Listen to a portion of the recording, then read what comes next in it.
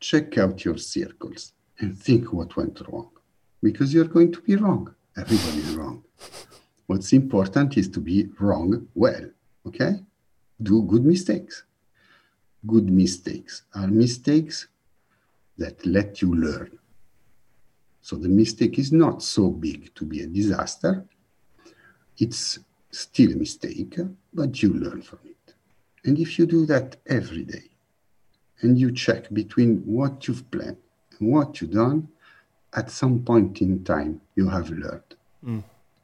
And you are going to see that you're going to plan and more or less do exactly what you have planned, which is something rewarding. You end the day, you say, okay, I got my most important thing done. Yes, well done. I'm Ren McDonald, and this is The Hope Initiative, a show dedicated to learning about humans on planet Earth, where I speak with everyday people to find moments of success and struggle in their life to help inspire hope in yours.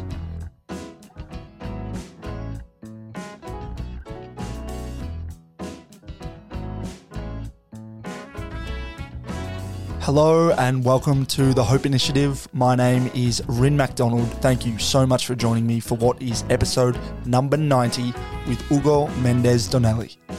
Ugo and I are strangers before this conversation. We were introduced via a friend, Jody Hebrard, who I don't think has met Ugo in person either, but the magic of Twitter and the internet making the world small is, absolutely magical. And this conversation, I was able to tap into some of that magic from Ugo, who has lived a colourful life. We chat destiny, the revolution won't be televised, one's ability to make mistakes, and what he's up to now in life, making plans and being wrong well. It was a fabulous conversation, one I really needed to have at the time. It's funny how that tends to happen, so I hope you guys get something out of it. Thanks again to Ugo for his time. Please enjoy.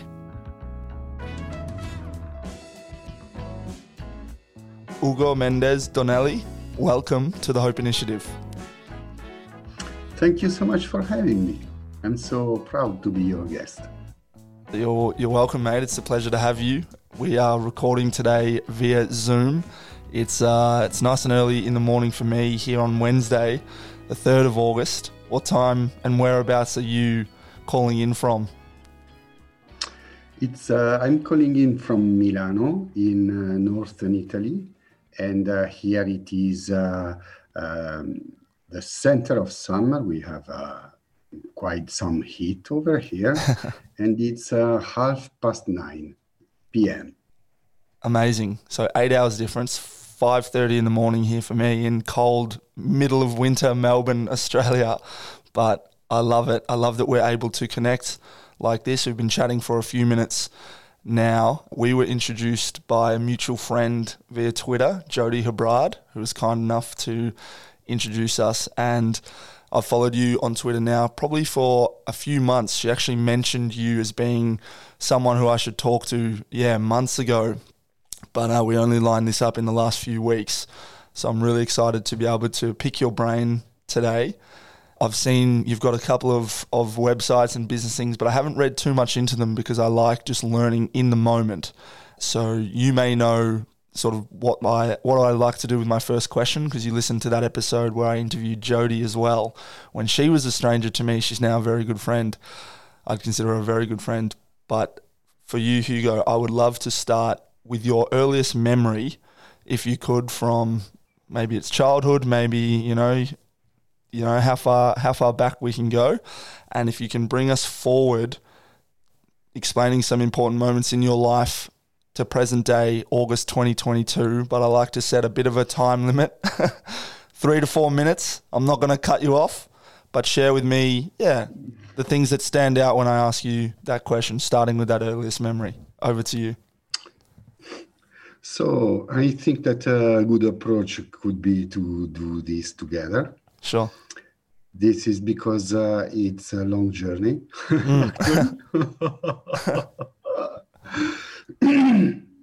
And my first memory starts from the UK. Mm-hmm. In, I think it was 1976, when I was living there as a kid. I was 6 years old, and I was watching the BBC and seeing the Beatles sing on the BBC, which was quite something. I bet.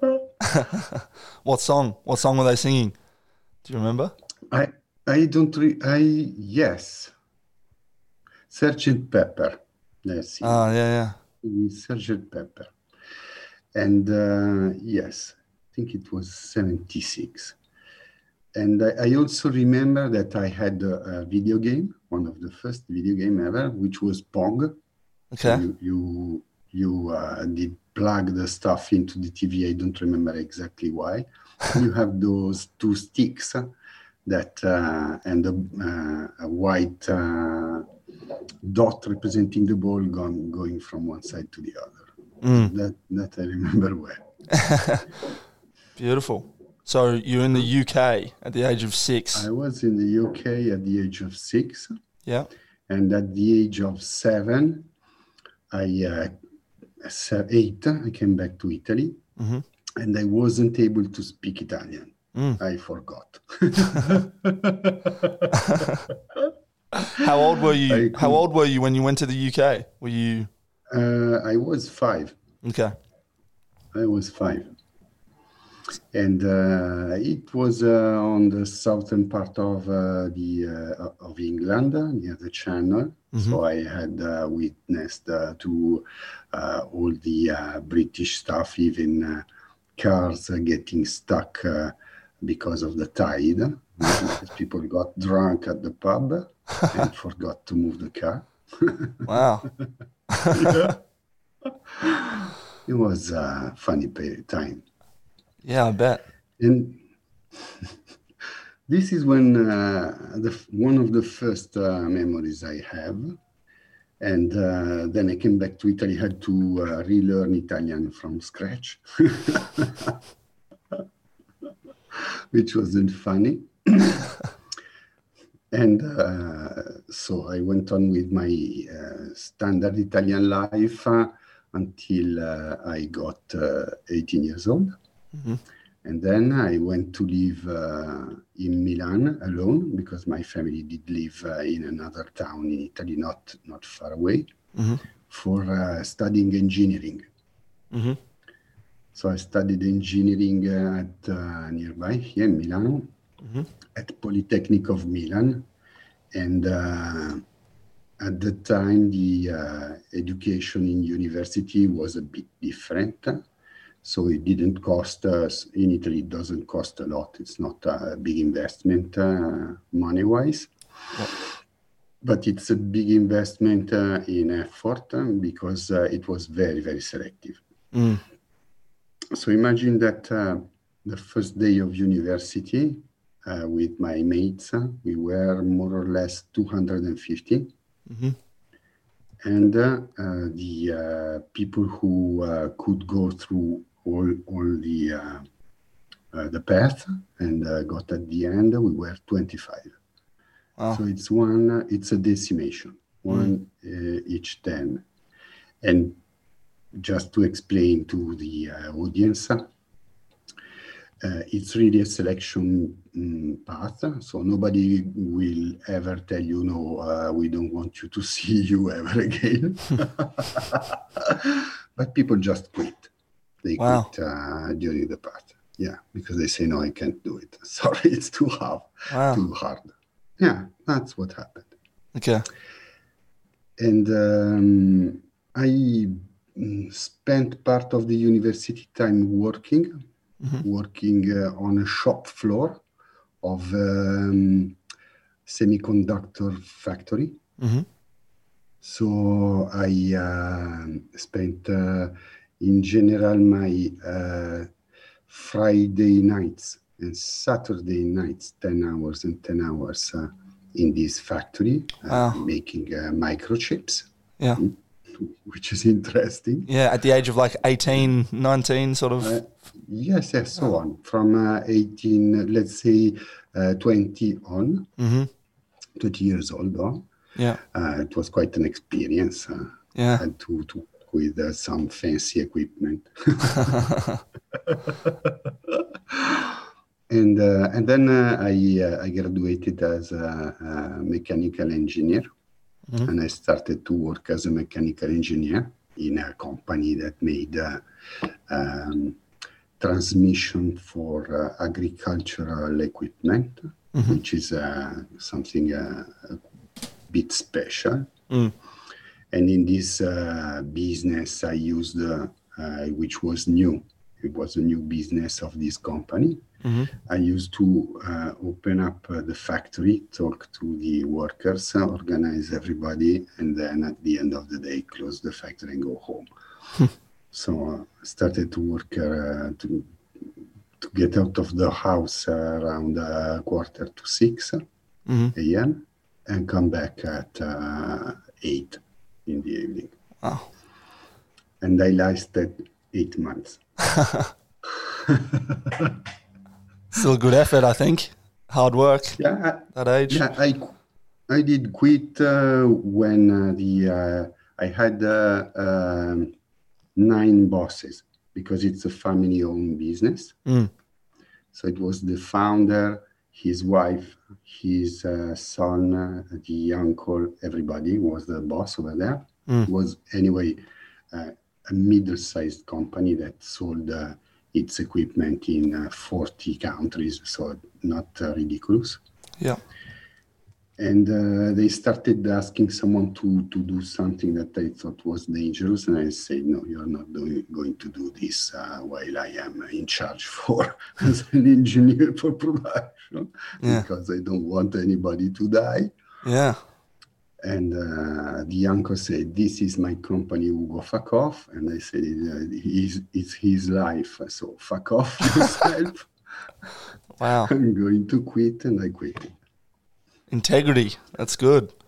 Oh, I don't know, maybe I was crazy, but anyway. Well, if it's someone's life in danger, I don't think that's crazy. Yeah. It sounds like they might have been a bit crazy, but there you go. Good stuff. It was a reckless situation, so I didn't accept that. So I was so quickly unemployed. And I came back to now, who is my wife, and told her, look, Filomena, I quit the job. And so I found a company I wanted to work for. And then I started harassing the head of the human resources, breaking her balls every day. And so at the end, after I think it was 5 interviews with different people inside the company, at the end they gave me the job out of desperation, because they said if we don't hire him, he's going to never stop harassing us. Let's hire him. But what happened? There was no vacancy in the engineering department.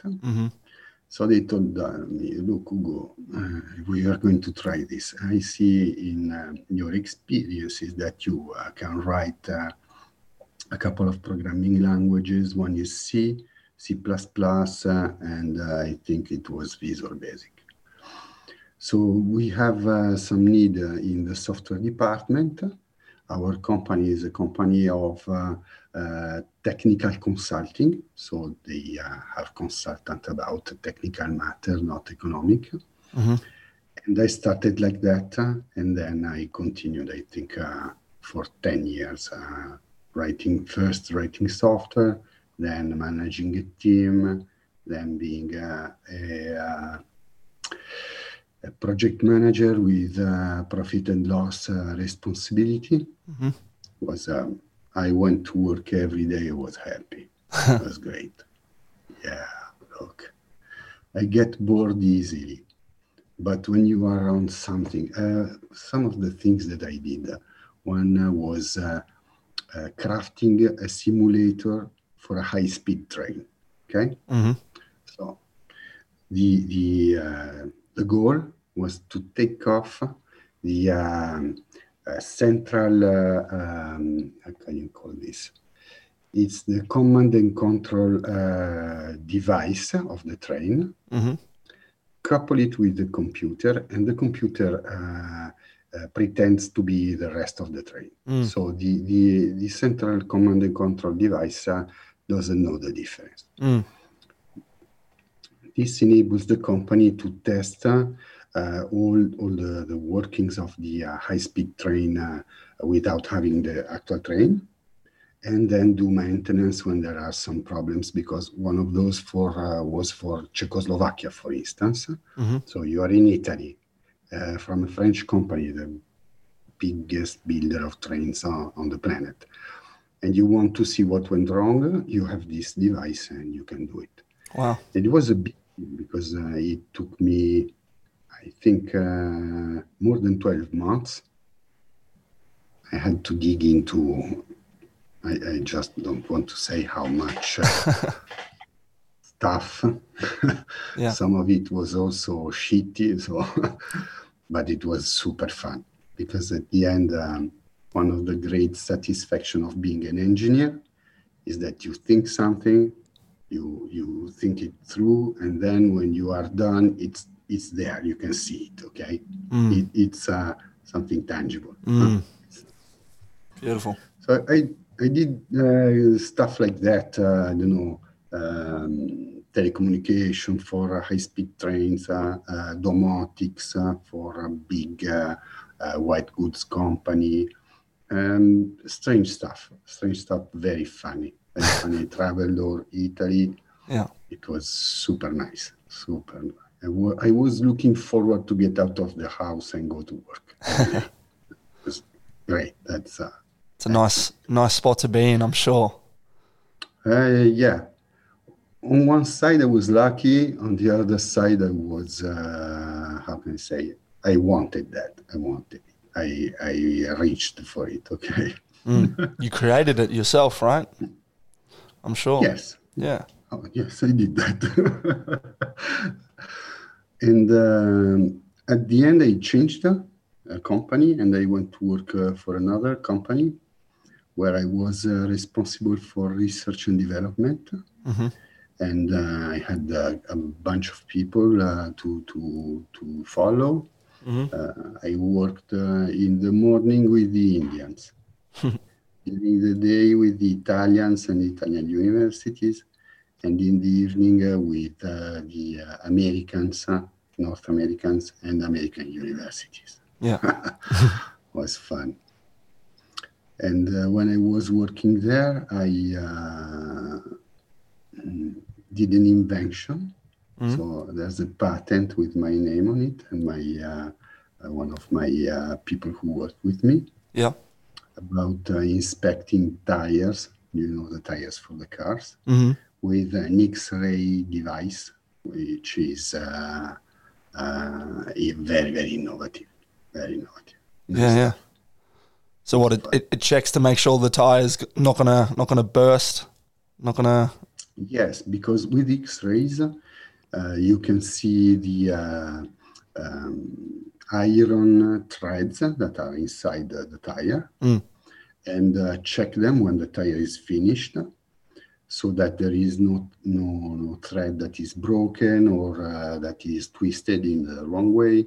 And the machine was able to make assessment of the defects automatically, grade the tire, say this is a first grade tire, second grade, or is something that has to be thrown away. Yeah. Stuff like that. Important, very important, I'm sure. It was cool. Yeah. And at some point, I had a beautiful daughter, my daughter. Nice. And I was fired. Oh. Wow. It was horrible because it was in 2009. And 2009, no matter your experience, your CV, nobody was willing to hire you. because of the crisis. Yep. And this was the financial crisis, you mean? Yeah, exactly. Around that time, yeah. So it was a big deal, a very, very big deal. So no income, wife, daughter, just I think she was 6 or 7 months old. Wow. A nightmare. I can imagine. And during this time, I met a friend. This friend and I wanted to put up a company, and we were doing so, trying to put up a web-based application about real estate. We toured all the VCs of Europe, in Switzerland, in the UK, and so on. But they didn't want to give us the 20 million that we were asking. 20 million? Serious real estate company app. Wow. Sorry. Sounds like a serious web app for real estate that you were looking to do. Yeah, 20 million. Wow. Yeah. So yes, mainly most of it was for marketing because it's stuff. The software is not so complicated, but anyway. Sure. But from there, I started my own company. And with my associate, we started another company. One was about digital advertising. And the other one, which I had the majority, was about innovative business models. Because while I was trying to understand how to build a company, I was like a good engineer looking for the manual. Okay, you are an engineer. How do you learn stuff? You read the manual. And so, trying to find the manual for building a company, which I never found, I stumbled upon an excellent book. The title is Business Model Generation by a Swiss man whose name is Alexander Osterwalder. And it hit me like, I don't know, like a stone in the face. It was so wonderful that I started to write about it on my website, the old version of my website. I started to write about how this new approach to business model was going to save us all. Remember, it was just after the crisis. Yeah. And I was met with the feedback was, Ugo, we already know what business plans are. And I said, no, it's not a business plan. A business model is different. Oh, Ugo, we don't need that. What the fuck? So, yeah. I spent, I don't know how much time and effort trying to make people understand that this stuff was new, something very exciting and so on. So, after that, an Italian publisher called me and told me, look, Ugo, it looks like the only person talking about this stuff, it is you. We have acquired the rights for this book. We want to make an Italian translation. Can you please help us with the technical editing, checking that everything is correct in our translation and so on? I said, yes. So my name is on the book and my website too, in Italian. Yeah. And this started a whole new life for me because people started to call me to teach business model innovation in companies and stuff like that. And the publisher called me for editing and following through with other innovation books. And in the end, I did the technical editing of 3 important books and the translation of a 4th, which I completely translated myself. Wow. And this is more or less near to the present. But there is another step to do still. Sure. Well, thank So you. Thank you for sharing all that you have so far. I appreciate it. I told you it would be a long story. No, Anyway, it's perfect. what happened is while I was doing that and while I was translating the last book by a very, very important um, innovation representative who was one of the ones who started even the word innovation. It was him with another one whose name is Gary Hamel that you don't know because it's people who come really from the past of the starting of the innovation. This excellent person name is Rowan Gibson, an Englishman. And his book was Four Lenses of Innovation, which is a great system for creativity. Very, very interesting, very useful and easy to remember, which is a big plus. The Four Lenses of Innovation. Is that the name of the book? Yeah. Yes, by this guy, Rowan Gibson. Yep. And so I became friends with him, and I wanted to bring him to Italy.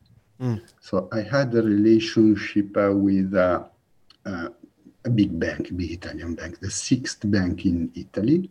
Yep. And they have this very, very big arena where they put up events with writers, they make some culture over there. And I told them, look, why won't we invite Rowan Gibson to talk about this? This is something very valuable. Yes, let's do it, Ugo, and so on. So I worked with them for 6 months, trying to fill the gap. You know, a guy like this one, Rowan Gibson, one day of his work is more than $50,000. Wow. Okay, not peanuts. Also, you have to organize everything, have ambulances, security, and all this stuff is complicated. Yep. So we started up all this stuff, thinking about how to sell tickets for the event and so on. But halfway through, the bank saw this project as something that was foreign, like a virus. And so it expelled myself, Rowan Gibson, and everything as invaders. Okay, it was a total failure. So I worked 6-9 months for nothing. Wow. And then it was around 2017. I also fell from the skateboard. Oh. And yeah.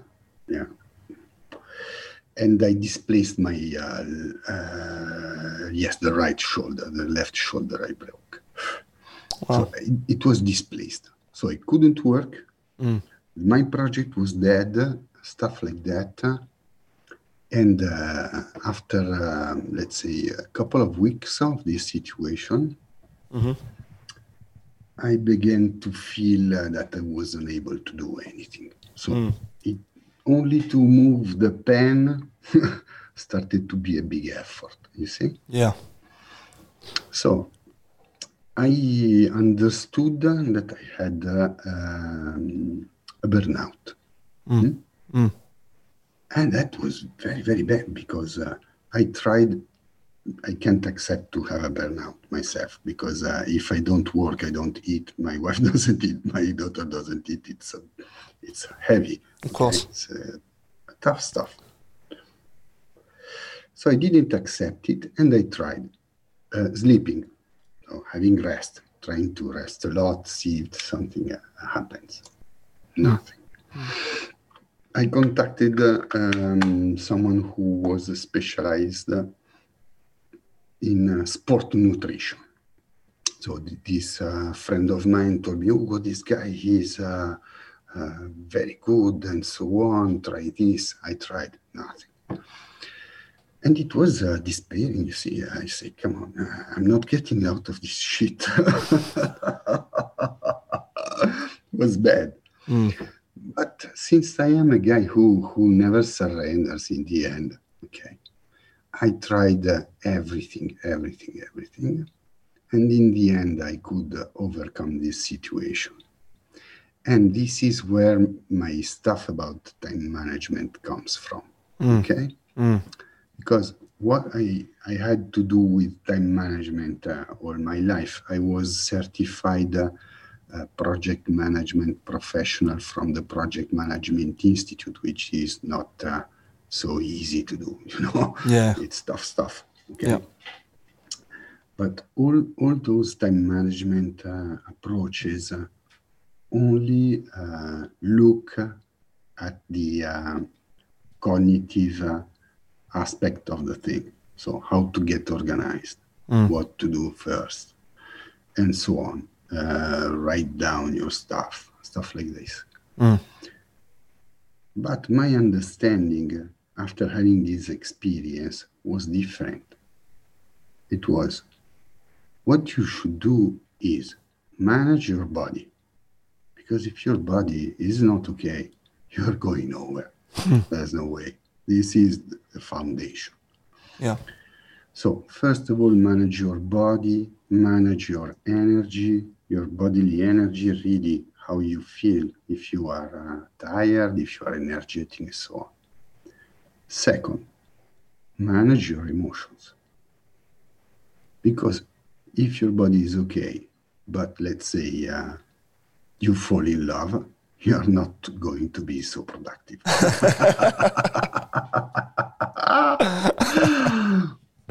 Or you are angry, or you feel some strong feeling, it's not going to let you enough space for focusing on tasks and doing stuff done. And only at the last level you find the cognitive situation, which is important, but it comes last. So you have to be okay with the bottom, the lowest parts of the ladder, as you are simply out of business. And so I did this stuff that maybe you have seen, this planner with the circles. Yeah. And this is one part, is the cognitive part of the system that I have put together, okay? But it's only a small part. And all my approach about this stuff is, I would describe it as holistic. So what I find suboptimal is when we are talking about humans, is having a reductionist approach, where you take the human and divide it into subunits, try to understand the subunits and try to put it all together to see if you can explain the human. Yeah. But to me, I think it doesn't work. I may be wrong, but I think it doesn't work. Yeah, right. And so today, what I'm doing is still consulting about business strategy, innovation in business, business models, and innovation of business models and stuff like this.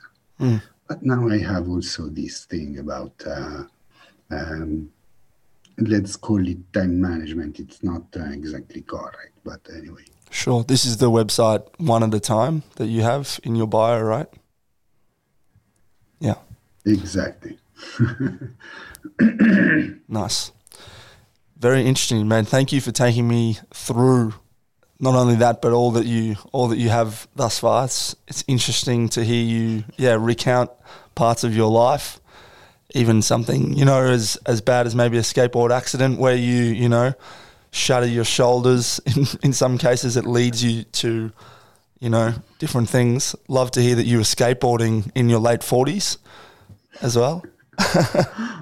Was it late 40s? Yeah, if my maths is correct. I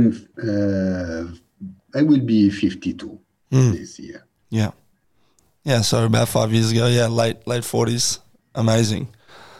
I So, don't skateboard anymore. no? No. Ah, very good. So I would love to go back if we can, and I would love to hear a little bit more about your early life. You mentioned being in the UK at the age of 5. Could you maybe start there and explain why you were in the UK? Were you with your mum and your dad? Did you have siblings? Why did they take you from Italy to the UK, to England? Yes. So my father is Italian and my mother is French. Mm. My father, for I don't know, a series of lucky situation, he was working for IBM, International Business Machines. Mm-hmm. Okay, at the time was quite some company. Yep. And it was customary for them to have their employees to live for some time in another country and work with people from a different country in a different plant far from their home. Of course. And so my father, my middle brother, and my little brother, and my mother, we went all to live in southern UK, near this IBM plant. Mm-hmm. So two brothers, brother, sister? No, two brothers. Oh, two brothers. Two males. I'm the eldest, like you. Oh, amazing. Beautiful. So your father works for IBM. Your French mother. No. Yeah. What did she do? Was she looking after you? Did she have a job at the time? At the time, she didn't have any job. Mm-hmm. My father worked for IBM for 25, 26 years. Yeah. Then he graduated. He went to university again, and became a psychologist. Mm-hmm. And then he started consulting companies about organization, building on what he learned in IBM and coupling this with the psychology stuff that he learned.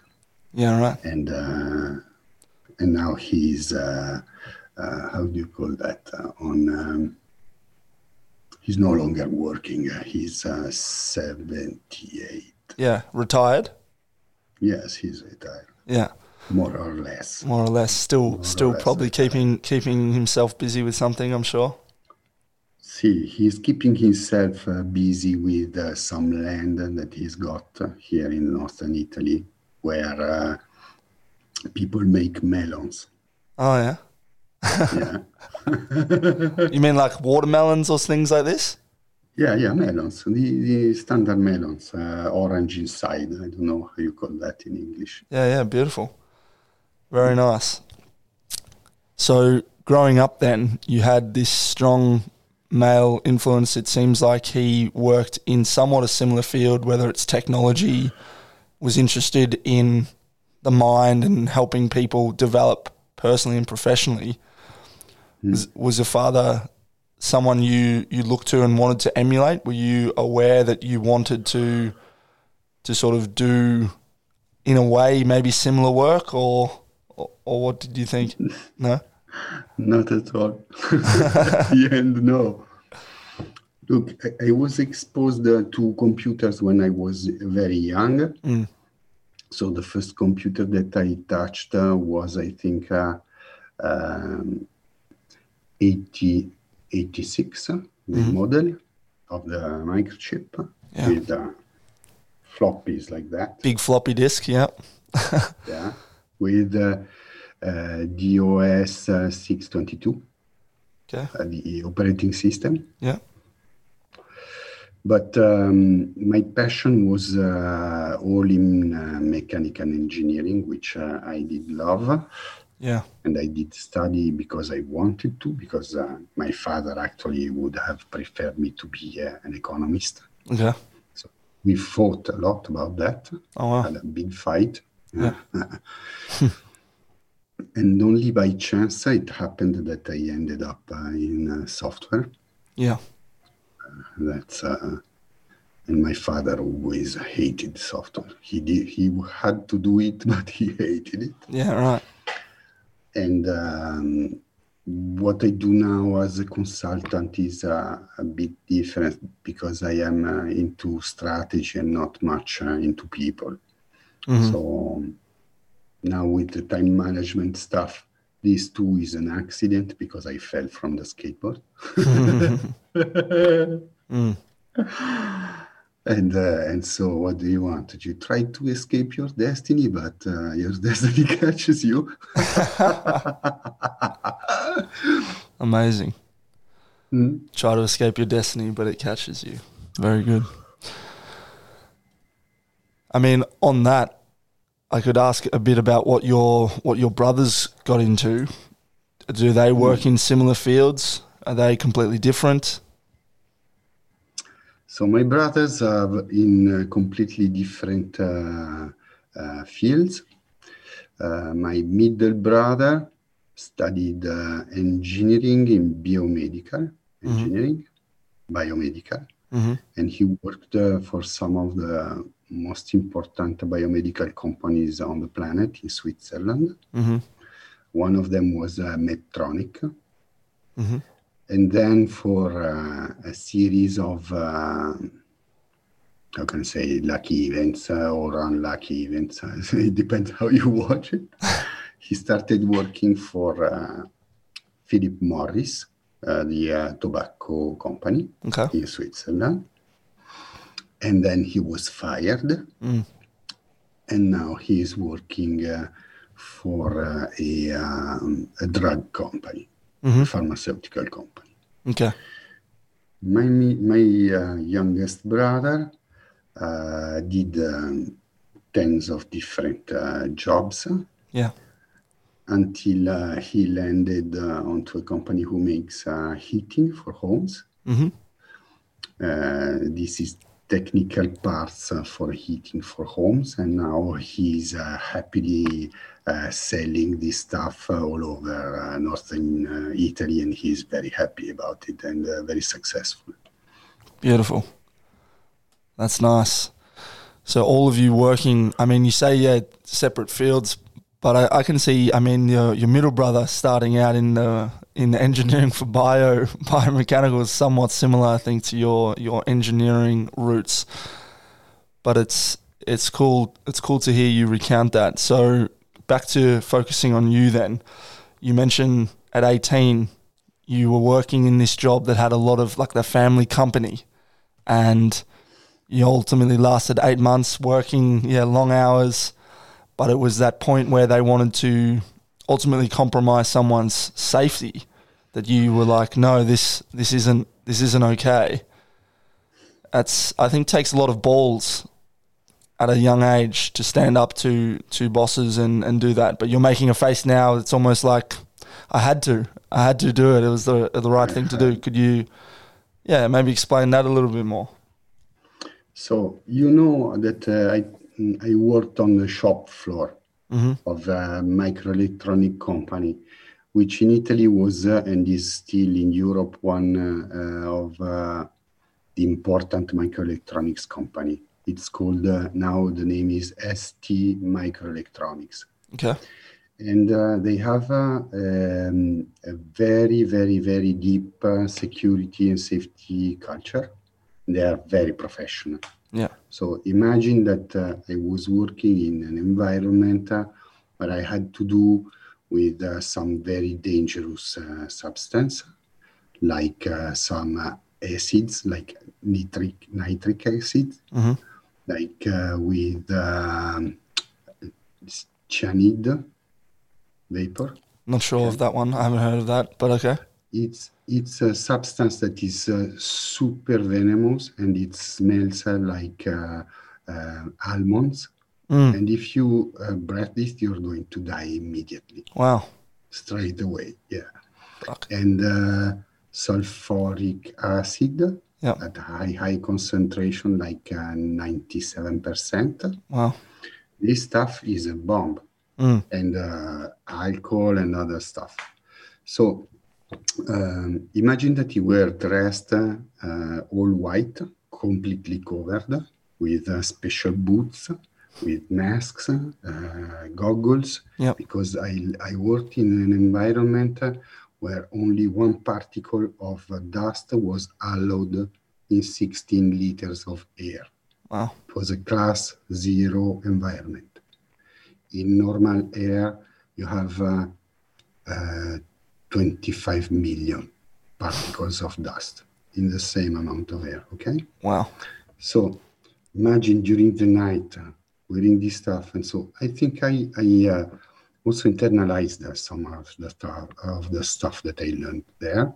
And when I saw in the other factory, mechanical factory, what they were trying to do, so try to bypass a procedure because they didn't have the equipment necessary, but with someone who was in an unsafe position, very unsafe.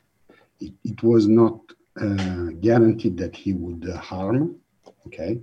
But this was not the way to do this job. I know this. Yeah. And I told the boss, look, you know everybody in this area in 20 kilometers, and for sure there is someone who has the machine that can do this operation safely. So please don't do it. And then I started to fight with this guy who was double my age. But, the error that people made was to let me take responsibility of this small plant, actually, where I was opening. Okay, it was me. It was not him who opened the factory every morning. It was me who talked to the workers, organized with them, made coffee for everybody, choose when to produce what, when, how, for what reason, make the bottom line at the end of the day and close the plant. So when you give a young guy this responsibility, after 8 months, the guy says, look, what's going to happen here, I decide. Because it's me who opens. It's me who closes. It's me who answers the customers. It's me who make modification, call the suppliers and tell them to take back their shit because it's not what we agreed upon and so on. So it's normal. Amazing. So you really took that responsibility, because how old were you at this point? You're like 20? Quite young. No. Look, I think 25. Oh, okay. A little bit older, but still, I think quite young. Like I'm 29 now. I've had some important, I think, roles, a lot of responsibility, but something like that could compromise, kill, ultimately lead to someone's death, is serious stuff, right? So you put your foot down. Imagine that agricultural equipment is not lightweight stuff, okay? The casing for a gearbox was cast iron, okay? And it weighed 70 kilos, just the casing, okay? Imagine that you have to put inside all the gears and put, a shaft, a big shaft, let's say a couple of meters shaft, also the exterior cast iron, and the entire inside was, I think it was stainless steel, plus the ball bearings like that. If you have a second, I'm going to show you. I still have one piece of this equipment, a small piece, but it gives you an idea how rugged this stuff is. Sure. So this thing, weighs more or less a couple of kilograms. Sure. Okay? Yeah. If I let it fall on my computer, it's going to destroy it. Okay? If there is ever an intruder in my house, this stuff is going to be very, very discouraging. Okay? This is a ball bearing. Yep. You see? Yep. The diameter of this stuff. So this is a standard, one of the smallest ball bearing you can find in agricultural equipment. Okay. Very small. and I am unable to move it because this has been pressed, and also the gear here has been pressed with a very powerful press for blocking it. It's almost impossible to take it out. Locked in place. Yep. Yeah. I need special equipment, heavy equipment to do that, and I don't have it in my home. But just to understand, this is because when you are working land, anything can happen. Yes, just look at the teeth of this stuff, how thick they are. Yeah. This is required in agriculture because when you are working land, you can step into a big stone and the equipment shouldn't break, or some kind of strange mud. Everything can happen on the field when you are in this situation. You will never find some teeth like that on a car. It's impossible. That's too big. Sure. You find many smaller. Okay. This is thick and very, very big. Yep. Yeah, I can see. So when you work in this environment, everything in the factory, everything is dangerous. Everything. If a box of ball bearings falls on your feet, you're going to the hospital directly. Okay. Yeah. No problem. And the hydraulic press that you use there, you measure the force in tens of tons. Yeah. Not, wow. Not kilos, not pounds. Not kilos, tens of tons. Oh, wow. It's a dangerous place. So if you don't work according to some, how can I say, reasonable safety measures, people are going to be hurt. And it happens. Even if you have safety measures in place. 2 weeks before I resigned, someone got his finger cut off in the other company. Wow. Which is, this is normal for this kind of companies. It's not strange. Interesting. So, I tell you this, it depends on in which field you are working, okay? If you are working in tourism, this won't happen. It's not possible, okay? It's very, very, very uncommon. If you work, I don't know, in trucking, it's very dangerous. If you are a truck driver, you have a dangerous situation, of course. Yeah. It depends on the context. But I guess it's also like the context that you were working in, yes, these dangers, it almost seems like the culture that it was, and I'm sure there's pressures to produce and to increase profits and these things. It doesn't make it okay to put people's lives at risk. And then seemingly the next job you mentioned, the one you enjoyed, you worked there I think for 10 years where you were doing you shared the example about the box and simulating the trains and really enjoying going to work each and every day. Sounded like maybe there's less things there that are life-threatening, if anything, but the culture there maybe was a lot better as well, because I'm a big believer in like the energy that you're getting off people. You lasted 8 months at that job. They were threatening, ultimately, seemingly, people's lives. And then you go to another company, you last 10 years. I would love for you to share maybe what the culture was like at that job, because the work you were doing sounded fun. But yeah, what was the culture like there? I think it's a match about personality, my personality, your personality, and the environment in which you work. So for a personality like mine, I am curious. I get bored easily, very easily. And if I don't have some puzzle to tackle, I'm going to die. Okay. So, yeah. So in an environment where you are a consultant about technical stuff, what I could expect was to have a new project more or less every 6 months. Okay. So something completely different. So I told you I worked on this simulator for the train. Actually, in the end, I made three train simulator. Nice. The first one, I think the company paid 1 million. Wow. The second one, 500,000. And the third, 400, more or less. Was true stuff. And I also worked on telecommunication, also in railway.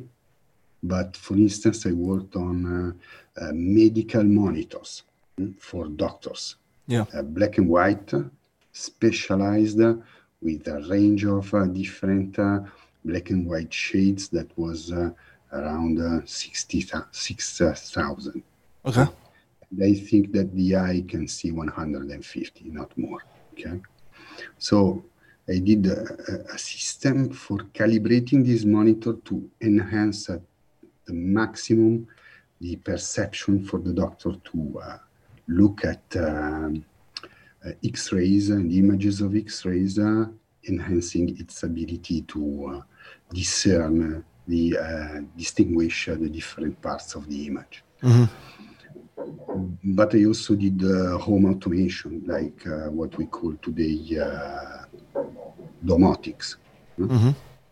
Stuff that nobody did before.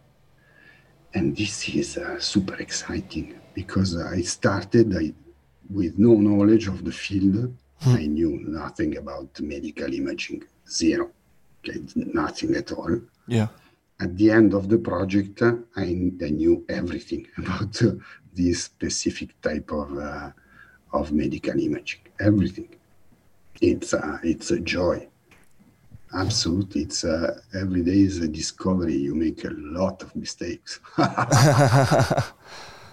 But you're even in your recounting it, your face, you're lighting up obviously a joyous period of your life.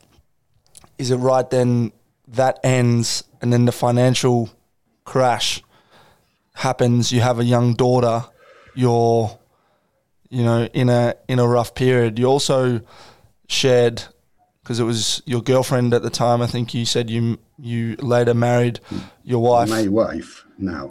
Your wife now. So that first job when you get sacked or leave after 8 months, you're with her and you say, this has happened, and now 10 years later almost, you are about to or have a young daughter, 6 months old, I think you said. So could you maybe talk to me about your family life? How did you meet your wife? You've been with her a long time, I think, by the sounds of it. A long time. Yeah. A very long time. More than 26 years. Wow. So my wife, first of all, is 9 years older than me. Wow. Which is strange. And when I met her, it's quite a story because I was still in the university and I was so happy because I could nail down a very, very tough exam, very tough one. Absolutely very, very tough. It was a real milestone. It was the starting of the summer. So I set myself out in the bar, Italian pub, outside with an umbrella over me, a big beer and a nice book. I was reading and enjoying my time. My program was to drink 6, 7 beers and finish the book. Okay. I was free. Okay. Was free, was done. Okay. Okay. But while I was enjoying my time, at the table next to me, there was this Italian woman and another guy who were making an awful noise. Laughing, talking loud, being bored, and so on. I couldn't read, I couldn't enjoy my beer. So I thought to myself, look, if you can't beat them, make them your friends. So I went there, I said, hey, hello, I am Ugo, who are you, and so on. So it turned out that one of them was my wife, and the other one was someone who was trying to get out with my wife. Okay, he was also an engineer. Yeah. So my wife didn't like him so much, so she was happy that I got into the stuff, but the guy not so much. So I had a couple of beers with them, and then she said, "Look, Hugo, you are how can you say that? I enjoyed my time with you. You're an interesting person." This evening, I have friends at home. They are invited to eat in my house. But if you want tomorrow, I throw a party at home, and you are invited. We start at 9. Mm. Okay, I said, okay, why not? So the day after, I went to her home with a nice bottle of white wine, some flowers. Okay, at 9:15. I ring the door.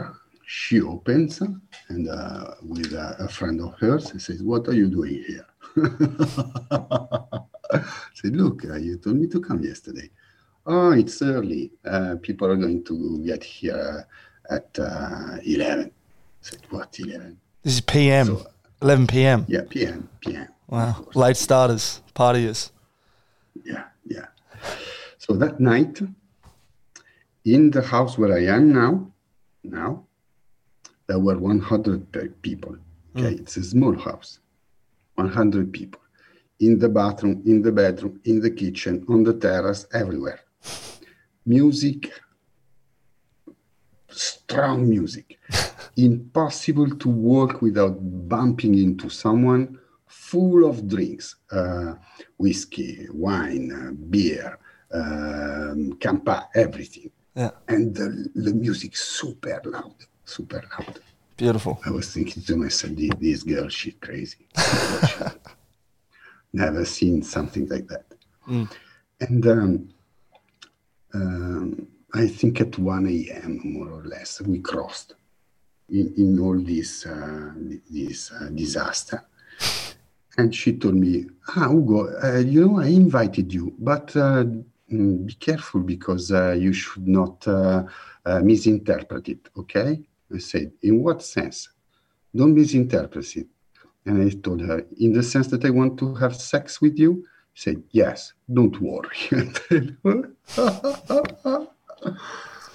But after that, what happened?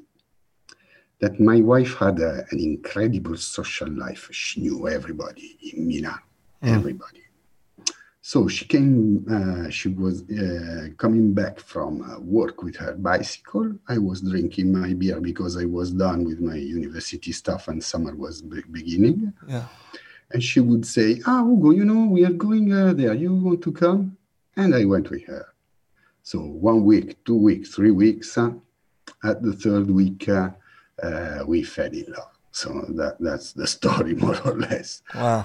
Going around partying like crazy. Yeah. At the end, we fell in love. And we went on partying like that for, I think, 7 years, more or less. Yeah, wow. And in the house that you're in now, so did she already own that house? Was that her family's house? Yeah. It was her own house. Wow. Hers. Amazing. Her house. That's a cool story, man. Thank you for sharing that. 9 years older as well. So you were what, mid-20s? You 20? Yeah. Yeah. More or less. Yes, mid-20s. I mean, you said yourself that's a bit uncommon, but there's, sometimes age gaps between, maybe more common for men to be older than the woman. How did you think at the time? Obviously it didn't bother you? Not at all. Everybody was bothered but me. but you and her probably, hey? Exactly. Yeah. Yeah, exactly. Amazing. And now we are married. I married her 2 months ago. 2 months ago? Yes, after more than 20, I don't know how many years. Yeah. Wow, congratulations. What why the 25 years until you got married? Any reason why you waited? No, every time we wanted to marry. Okay, Filomena, come on, we marry. Yes, let's do it. Okay, we organize everything. When we started doing that, the shit hit the fan. I think the first time was when I was fired. Yeah. Okay, everybody's happy. Okay, the baby is coming, my daughter, everything. Okay, we get married. Yeah, very well. Well, let's do it. I got fired. So I didn't marry. What I want to say. And other times, always it happens like that. I think I tried at least a couple of 3 times. This was the third time I tried. But when I say I tried, it means that I went with all the documents at the municipality and do everything. And when it's time to organize the wedding with invites and the restaurant and all, we had to stop. Yeah, right. And so... Because you guys sound like you like to party, or at least used to like to party, hey? I still enjoy that. You know, the marriage was a huge success, and I found myself being the future husband. I did the DJ, and I also shot the movie of the marriage. You? Yeah, myself. While I was, it was my party, and it was great, absolutely great, excellent. So you were the DJ and you shot a video of the wedding? Not a video, a ton of footage. I still have it there to edit. It's a lot of stuff. Yeah, I'm sure. Amazing. Multi-talented human. Incredible. Look, you do what you need to do. That's it. Yeah, beautiful. So then what has life been like with your wife? You mentioned you had a daughter who, by my calculations, might be 13. She's 13. Yeah, 13. How's life been like living with these two women for you? Look, with my wife, we are a great team. We disagree a lot. We have a lot of discussions. We have a completely different character. I used to say that she has a nuclear battery at the place of her heart, because she's so energetic, full of energy. I never seen a woman with this level of energy. Look, really, she has this, the funny thing is that she lights up. She doesn't wake up. She lights up, like you switch the light on, and then she switches off. There's no middle ground, okay? Wow. Yeah. Either she's 100% charged or zero. No middle ground, okay? I myself, I have a hard time waking up, because I think that I am more comfortable during the night than in the morning. Yeah. I think I have an old chronotype. That's the correct word. Okay. I have an old chronotype, and she is the opposite. She's a lot into action. So you find her doing gym, building stuff, destroying stuff. She's able to break anything. So anything that you think is unbreakable, give it to Filomena, and you will learn that it's not unbreakable. What about the ball bearing? You give her that, Filomena? No, she never touches it. This is stuff that she doesn't touch, but I am confident that she can break it. She can do that. Or Amazing. Use it to break something else. Anyway. And this is connected to her powerful, overwhelming energy she's got. Enormous. I am not made this way. I am a more reflective person. I am strong physically, but I am more into, how can I say? I don't have this burst of energy that she's got. Sure. So we compensate a lot. Yeah, nice. And in managing our daughter, it's like if our daughter had 2 moms, okay? Because we were interchangeable in this situation. And still now it's like that. So we are really 50-50 in more or less everything. Yeah. Today, for instance, I owned beddings. Okay, Yeah. it's normal for me. Who's your daughter more like, would you say? She take after your wife's energy? She a bit more, I don't know, seemingly like steady like you? What do you think? I think she's more like me on some things. She's thoughtful, uh, synthetic like I am. My one of my best qualities is the power of synthesis. Mm-hmm. Can condense stuff into small bits that contain everything. And on the other side, she's also able to burst with energy when she wants. So she sleeps till late, but when something is not aligned with her will, she's going to make a mess. It's very hard to discuss with her. She's brilliant, but unbridable. Okay, it's very hard to contain my daughter. It's awesome. It's what I think kids should be at that age. It's good. See, I appreciate that because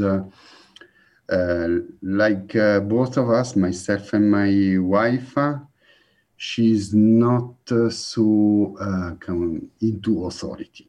So she questions stuff. She questions stuff, and it's not easy to make her have this reverence for authority. It's interesting. Like, I mean, we just come off the last few years of some interesting times here in. I mean, I haven't been out of Melbourne really, but I've seen maybe things in Italy, lockdowns, around the world. There's even things going on right now. I have family in Holland, people pushing back against authority. I almost feel like, having that in your spirit is something that is a natural thing, wanting to push back against authority in some ways, maybe not for everyone, maybe more for boys and girls. I'm not too sure, being a man myself, but you and you would know, living with your wife or, your partner for that long, your wife now, and you've got, a young daughter of 13 who, as you say, maybe, pushes back against authority and questions things. The curiosity, it's good. The ability to ask questions, we need it. I feel like school in some cases and modern society pushes against that, and it's we need it. We need curious minds. We need that, and we need people who are true to themselves. Look, you can get some footage of myself and my wife protesting in Milan against mandates.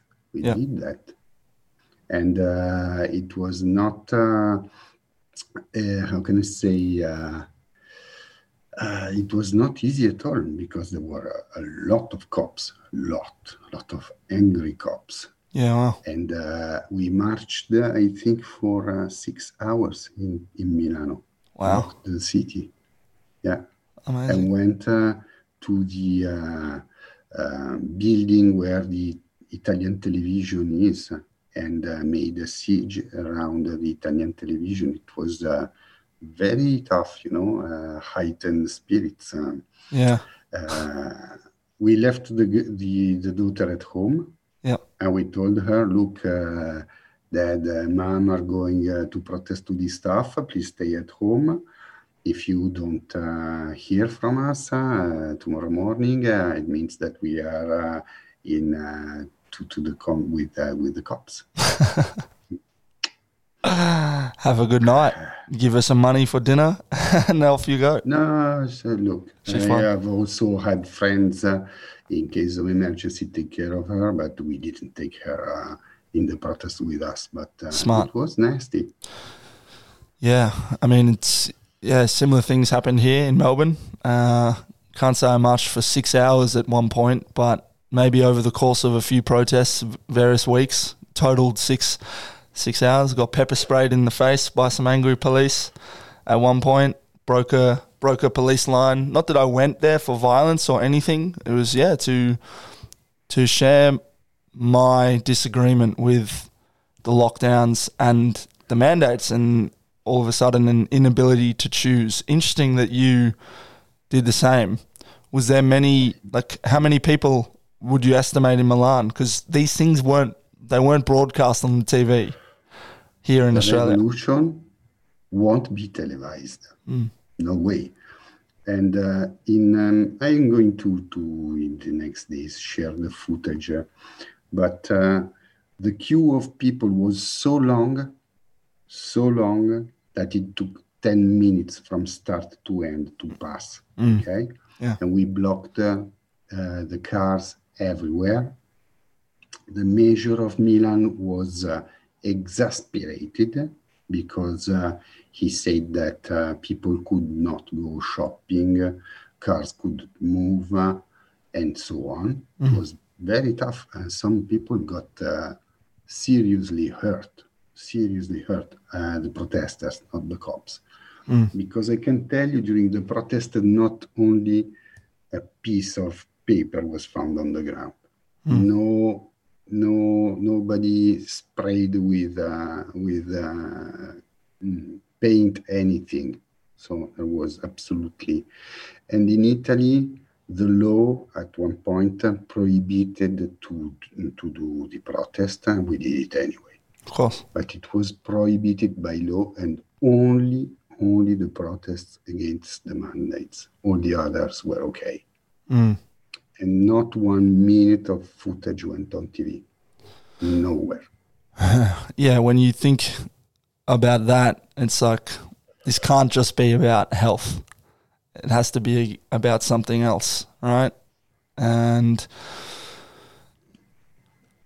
in listening to you, in this whole conversation, you sharing your story, you could have just gone along in that first job with what the boss was telling you to do. And if you had have not been curious and not thought for yourself, maybe someone dies and you still get sacked, but someone's died. But you had the courage, the bravery to say no at that time and to stick up for what you thought was right. And in the same case, doing that now. And it's not to say that you're 100% right or I'm 100% right for protesting, but... No, not at all. But you have to have that choice. It's humanity. You have to have... That's a human right. You know what? You must be free to make your mistake. Okay? The mistake is mine. The skin in the game is mine. It's mine. It's not others. So I want to be able to make my mistake. This in our society is possible. If you want to go in the street and rob a bank, you do it. Once you have done it, the cops are coming for you. Okay? But first, you must have robbed the bank. I did not do anything strange. I just thought that for protecting people from a disease, it is correct to do many things. Many things. One of the things is provide a cure. And also spend time, money, encourage doctors to try to find some way to cure the disease. But what I have witnessed, in my point of view, personal point of view, is that these efforts to find a way to, for instance, repurpose drugs, which there have been many efforts, have been shut down. And my thinking may be wrong, but in general, I am wrong well. I know that I'm wrong, that I don't get it all right, but in general, I am wrong well. I think that all these efforts were shut down for two main reasons. First reason is that if you repurpose a drug, it's old, there's no patent, nobody's going to earn money. The drug must be new and freshly patented. And the second reason is if there is a cure for something and you are trying to mandate a vaccination to people and the cure is there, there's no legal, how can I say, reason to mandate. You can't do it. If there is a possible cure, then the mandate make almost no sense. But what can we say? I did my choice. My choice was aligned with my values because I would never, ever eat something that is genetically modified. This is, for me, my point of view on food, on animals, is that this stuff is too dangerous. Yeah. Okay? This is my point of view. I am wrong, but I think I am wrong well. Since look, in Italy we have so much good produce that there's no reason to genetically modify it. So also there's the opportunity isn't there. But anyway, the idea to let someone, a nerd, okay, encode some instructions in a strand of genetic material, put it into my body, and instruct my cells to execute those instructions. For me, this is unacceptable. Unacceptable. It's stuff that, this is the first reason why I thought, no, I'm never going to get vaccinated. Never. At least not with this stuff. You want to make a vaccine with an inactivated virus, a live virus, okay. But genetic code, no way. No way. You are not transforming my cells into a pharma factory. No way. Not going to happen. Okay? Yeah. This was my first thought. Yeah. Now, in hindsight, so this is easy. Okay, it's easy. It's the first choice that is hard because you don't know. Maybe you are an idiot and yes, and you are going to die because of your choice. Yeah. Okay, you didn't know. You know, Italy was one of the first countries to get hit by COVID. Yeah. And still, I think we have the record of the most death for 1 million people of the planet. Okay. Yeah. I was not thinking that this was a joke because the cemetery that is behind my house was closed because of too many bodies. Wow. Okay. Yeah. This happened only once before in history. It was at the end of World War II. Never happened before and after. Okay. So it's a serious situation. Anyway, in hindsight, this vaccination didn't deliver because it didn't protect people from getting this disease. Yeah. So all the reasons for saying protect the others are totally null now. There's no support for this. And the rest, I would grade this pharmaceutical product as shitty because it's not working. That's it. It's not that hard to give such an evaluation. Well done on making that decision for you and being true to your values. And you say, yeah, hindsight is easy. It definitely wasn't easy at the time, was it? So I was how can I say? I wasn't. I was thinking about doing something about vaccinating myself against the disease until I discovered that it worked with this genetic code. When I discovered that, I said, no, look, this is no way for me. Something else, okay, like Sinovac. Okay, the Chinese vaccine doesn't work this way. It's parts of the virus which are inside, and simply the body recognizes this as foreign, and that's it. It's not some genetic code that is inserted into your cells. It's a different thing. Yeah. But here in Italy, it's impossible to have it. You can't have neither Sinovac nor the Russian one, which actually works like the Western ones, but only the 3 from the US, and that's it. US and Germany. There you go. Well, thank you for that bit of education. I wasn't expecting that when I was jumping on this call this morning, but good to know. I've mentioned it on a few episodes recently, but yeah, I decided not to get the vaccine. I just felt I'm not an engineer. I don't have that sort of mind like you do, so I wasn't researching and looking into things like that. But for me, I went, okay, well, how can I be healthier? I still, like you mentioned, with the cemetery being full, first time it's happened since the Second World War, I was taking it seriously. I wasn't being stupid about it, but when I started to see more examples of disrespect, essentially towards what's the best way to say this?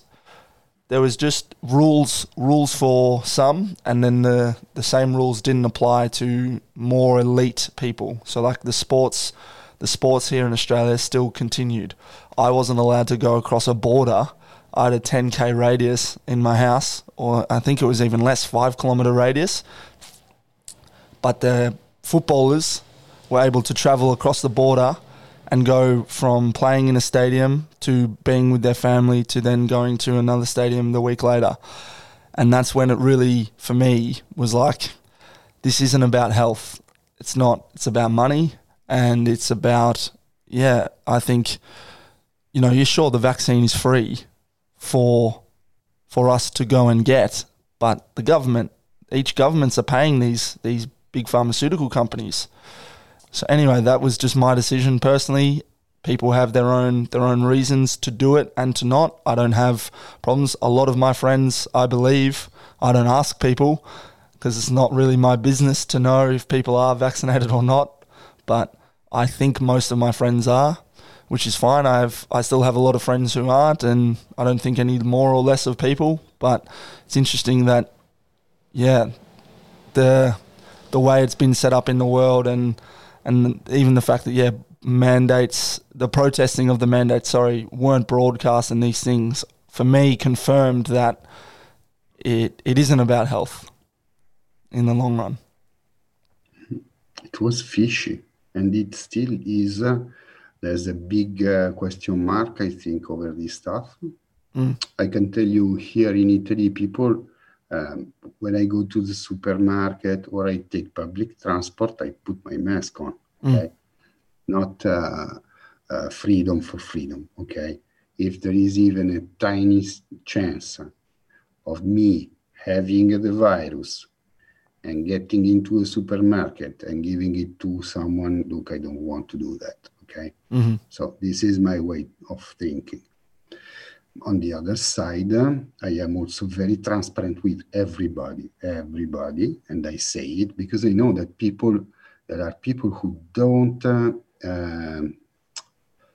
can't think about having to do with someone who is not vaccinated. They fear that, okay? So I tell them, I tell my customers, I tell other people know that because I want to be transparent. I don't want to hide, okay? Yeah. And also it's a great filter, okay? People who react badly to that, okay, I'm sorry, we are not going to have any relationship. That's it. But I have relationships with people who are twice, 3 times, 4 times vaccinated with no issue. My father, my mother are vaccinated, my brothers. So this for me is not a big deal. It's more a big deal for others, okay? Yeah. So you can understand that. But what can I say? In the end, the planet, the world I live in, I think that after 2020, I can't recognize it anymore. I think that there are some principles and values that should have been cornerstone, like the fact that you don't compare people to take any drug of any kind, even indirectly. This is simply morally wrong to me. But what can I do? I go out and protest when is the moment. Yeah. Yeah, and I think live a life of your values, and it seems like you very much are, and I have a lot of respect for that. Still being able and the being transparent, that idea, it's really good. It definitely shows where people are at. If people can't respect your opinion and vice versa, then you probably shouldn't have a relationship, working, professional, whatever, friendship. It's good. Of course, you pay a price. There's the price to pay. But when I wake up and I go to work and I do my stuff, I am happy. I'm not worried. I'm happy. My spirit is clean. I'm clean with people. And you can feel it. And now when I'm talking to you, you see. I'm transparent. I'm not hiding anything. Just want to have a good time with you. It's a good way to live. This has been a fun conversation, Ugo. I appreciate your time. I've got a few more questions, if that's okay. I know it's getting late there for you. I think like 11 p.m. now. Worry. That's when you should have got to the party there all those years ago, 11 p.m. Exactly. Awesome, mate.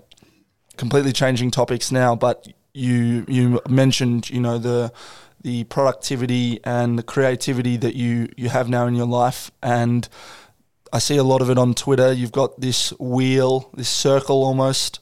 It's definitely a circle, but almost like a wheel where you've got, I guess a way to set up and plan a day. Could you explain that and how you maybe now or have throughout your life tried to structure your day and your time to live optimally and creatively?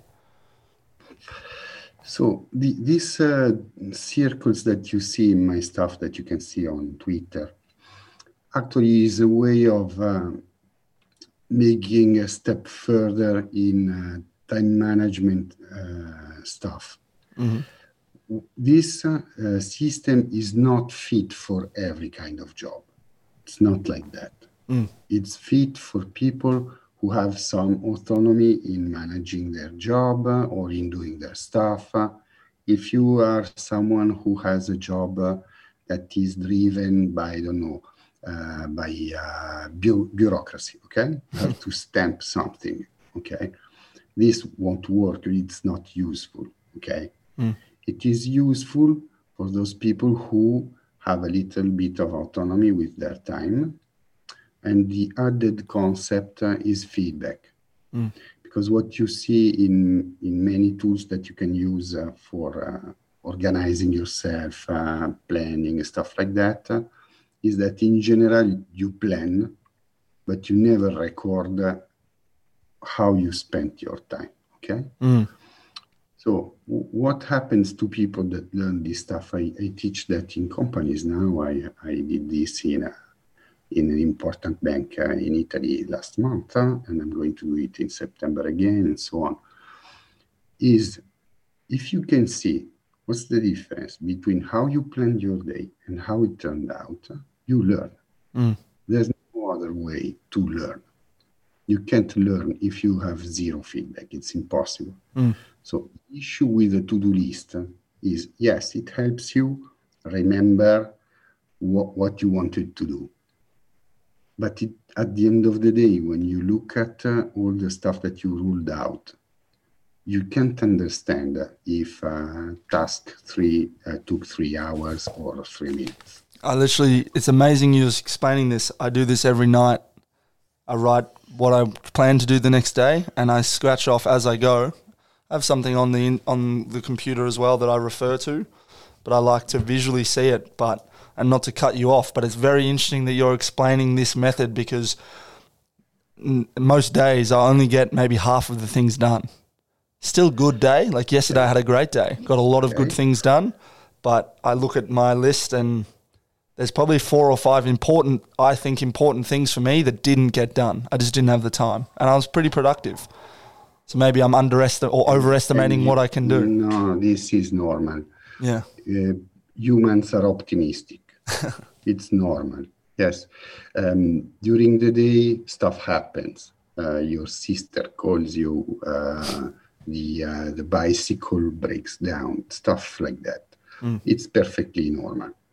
But if you don't have something that helps you match what you planned with what you actually do, you're going to overplan every day. And this is going to be exhausting. Why? Because you're always going to be dissatisfied with your day. You don't manage your energy, which you need every day. You need energy every day. If you waste your energy because you go how can I say? You go too much all in one day. You can do it 1 day, 2 days, 3 days. This is okay if you have an emergency. If you have to build a house because you have a family, please go work 20 hours a day. It's okay. But when it's finished, you stop. Because if you go on this way, it's unsustainable. You're going to wear yourself out.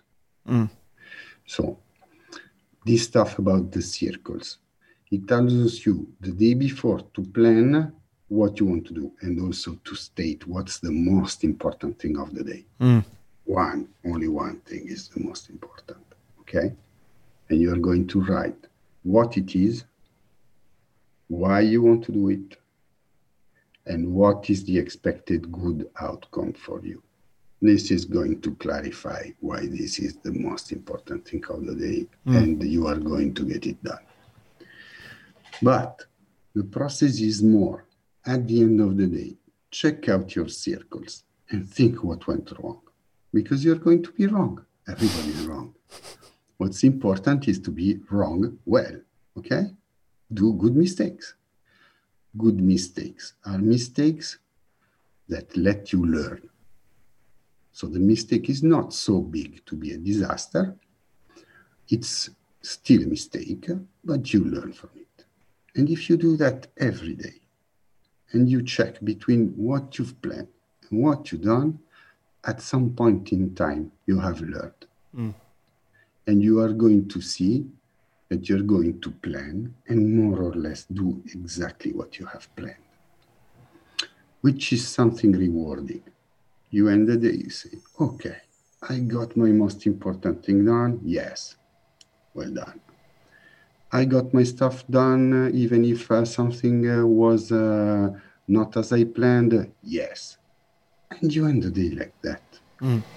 I had, in my experience in helping people with this stuff on the job, there are people who plan too much stuff. And they tell me, look, Ugo, you know what I learned from your system is that I plan too much stuff. When I try to draw it, it doesn't fit.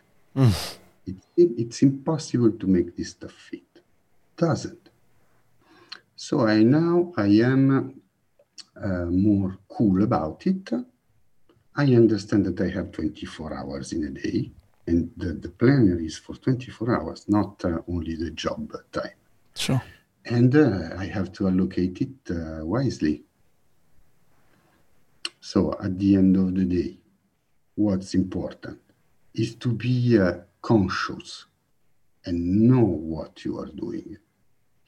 When you acquire consciousness about what you are doing, what you want to do, and what is reasonable and what not, you are making a big leap forward. It's going to help. Also at the bottom, you will find that I have put some small dials to write your energy inside, your creativity, and your emotions, and your weight. Because this is the rest of what I teach that cannot fit in there. Is that you have to take care of your body in order to have enough energy during the day. Take care of your emotions in order to be in the good mood for doing stuff deliberately, not by chance. And that you also need to have space for being creative, for expressing yourself. And so at the end of the week, you can check out all your days and say, okay, now this week, how did it go? Where did I get? What did I do wrong? But you can learn only if you have recorded what you did. That's it. Love it, mate. Not a big concept, but no, I think it's very different. Well, you say not a big concept, but if it's going to be workable, it has to be simple in a lot of ways and visually. Like I'm looking at the website now, but it's got two circles, one smaller one, and I think it says actual as the outer circle and planned as the inner circle. So yeah, thank you for sharing the idea behind that. I'm definitely going to look into it. I'm guessing you can buy these planners on your website or get them, it's free. Oh, you just download it. It's free. Okay. You can, yes, and also what I do is I don't ask your email for that. So you go. You don't want my email? You don't want my email. What's this? No, for people, for everybody. Of course. So someone falls on my website. Yeah. When you click download, it's going to download. That's it. Yeah. Beautiful. And there is also a small book of instructions on how to use it that explains how to use this stuff. Amazing. Well, I know that I'm definitely going to check it out, because the other thing that I do try to do every day, is journal. Not that this will replace journaling, but well, of course, sharing, and trying to plan a bit better is, I think, a very smart thing to do. And interesting, because this book I literally have like 1 page left. 1 page left of what I use. Here you go. This is like the universe telling me this is the next thing you need to use. Beautiful. Beautiful timing. So thank you. Grazie a te. What was that? Thank you. In Italian. Grazie. Beautiful. So this has been a really fun conversation, mate. I want to ask you a final few questions. But before I get to what I normally ask people at the end of a podcast, I can't let you go without you sharing a little bit about your love for coffee. Jody, who introduced us, would probably kill me if we didn't at least speak about it. On Twitter, we were talking before, 8 or 9 hours ago. There was a bit of interaction between the three of us. I paid, about €6, $8.60 for a cup of coffee here, a latte, on the weekend in a expensive area of Melbourne. It was near the beach, but I don't drink coffee normally. I just drink tea. But I go to this beach most Sunday mornings, and I paid like $6 for a cup of fucking tea. So I'm like, I'm not paying for tea. I'll pay for a coffee, and the coffee was obviously a little bit more expensive. But I'm guessing you don't. You brew it at home. You make it at home. There's an art. There's a creativity to it. At home. Yeah. It's not rocket science. I have a special mocha pot that has a feature that is interesting. So it makes the cream on the top. Mm-hmm. So which in general at home, else you have an espresso machine, or it's impossible. And this is a nice thing, and it has all a story. But we don't have the time now to explain the whole story. Sure. What I want to tell you is, if you don't drink coffee usually, don't do it. Simply, it's not your thing. I was joking today with Jody, of course, about being persuasive. But my thinking is, there are stuff that are aligned with you. There is stuff that is aligned with you. Do that. Don't drink coffee. It's not your thing. Drink tea. Yeah. Nobody's going to be offended by that. It's great. Of course. It's great that we are different. It's not bad. Very true. You can still watch the videos on Twitter about my coffee brewing and find it interesting or not. And it's okay. But that's it. Drink tea. Don't drink coffee anymore. It's too expensive. Stop it. I appreciate that, mate. Well, I had a cup of tea this morning in it was lemongrass and ginger tea, and I don't know if you can see this. I'm not sure if you're a football fan, so you probably can't see it. You might not really appreciate it, but I'm this not is a football fan. no, I'm so, not a football fan at all. Well, you I might played rugby when I was younger, so I don't watch football. Oh, rugby. Okay. Well, I'm a Liverpool supporter. Liverpool, you may remember, beat AC Milan. You're from, you live in Milan, so I assume you probably know, the black and red stripes. So that's the black and red because this is a mug to commemorate the win in Istanbul in the final in 2005. So nice. That was my first final. So congratulations for winning the match. Wow. An ode to you and to continue drinking tea. I hope that puts a smile on Jodie's face. I look forward to catching up with her at some point later this year and maybe even meeting you one day over in Italy, or if you decide to come to Australia. Would be great. I'd love to come to Australia. Yeah. That would be great. If my we'd love to have you. plans go as I would like it, it's very possible. Beautiful, mate. Well, I'll jump into the final question. This has been a fun conversation. I would love to know from you advice that you might give to your younger self. And before I get that answer, I'll explain a little bit of the context. I have, done probably 90 interviews now on my podcast, but really why it started was because I listened to these very big, famous podcasts. You might have listened to Joe Rogan, maybe heard of Tim Ferriss. These were some of the ones for me 5-6 years ago that I loved. And they would ask a podcast question, a cliche question, which was, what advice would you give to your younger self? So to my younger self, I would say that be more anxious. One of my defects is that I am super cool. I am really cold-handed, okay? But that's not good because anxiety is there for a reason. It helps you take action, okay? It's a feeling that's there. If you don't move, you have anxiety, you're going to be very uncomfortable. The best way to get rid of anxiety is to act, do something. It's its purpose, okay? So in the past, maybe I should have been more anxious. Amazing. I appreciate that, man. It's an interesting take on anxiety, but I love that. I think, without it only builds if you don't take action. So it's a good thing in a sense. Beautiful. Thank you very much. Is there anything else before we go? Would you like to let people know where they can reach out and contact you if they would like to hear more from you? So what I would like to say to people is, please enjoy your life, have fun, and do great things, because we need more people that do great things as a collective, as the planet. Don't fear doing great things. Do what you can. That's it. For the rest, I am happy.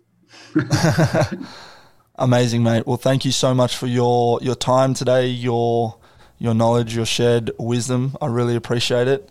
I'll put No, I'm a normal dude. As you say, I interview normal people. I am a normal dude. Yeah. 100% normal.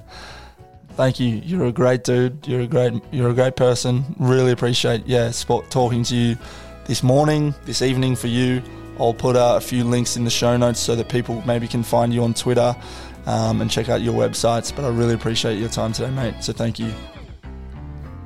And there it is, another episode of The Hope Initiative. Thank you again to Ugo for the time. I really enjoyed editing this one back and having the conversation, mate. It was an absolute pleasure. I have had an incredibly productive few weeks since the conversation, so thank you for that. Thank you to Jodie Hebrard for the introduction. I haven't taken up drinking coffee despite I think having paid some exorbitant amounts in the past few weeks. I definitely need to get a thermos But guys, as always, if you've enjoyed this conversation, I would love for you to share it with a family member, friend, someone you think will get some value out of it. And until next time, keep on creating your life, and all the very best.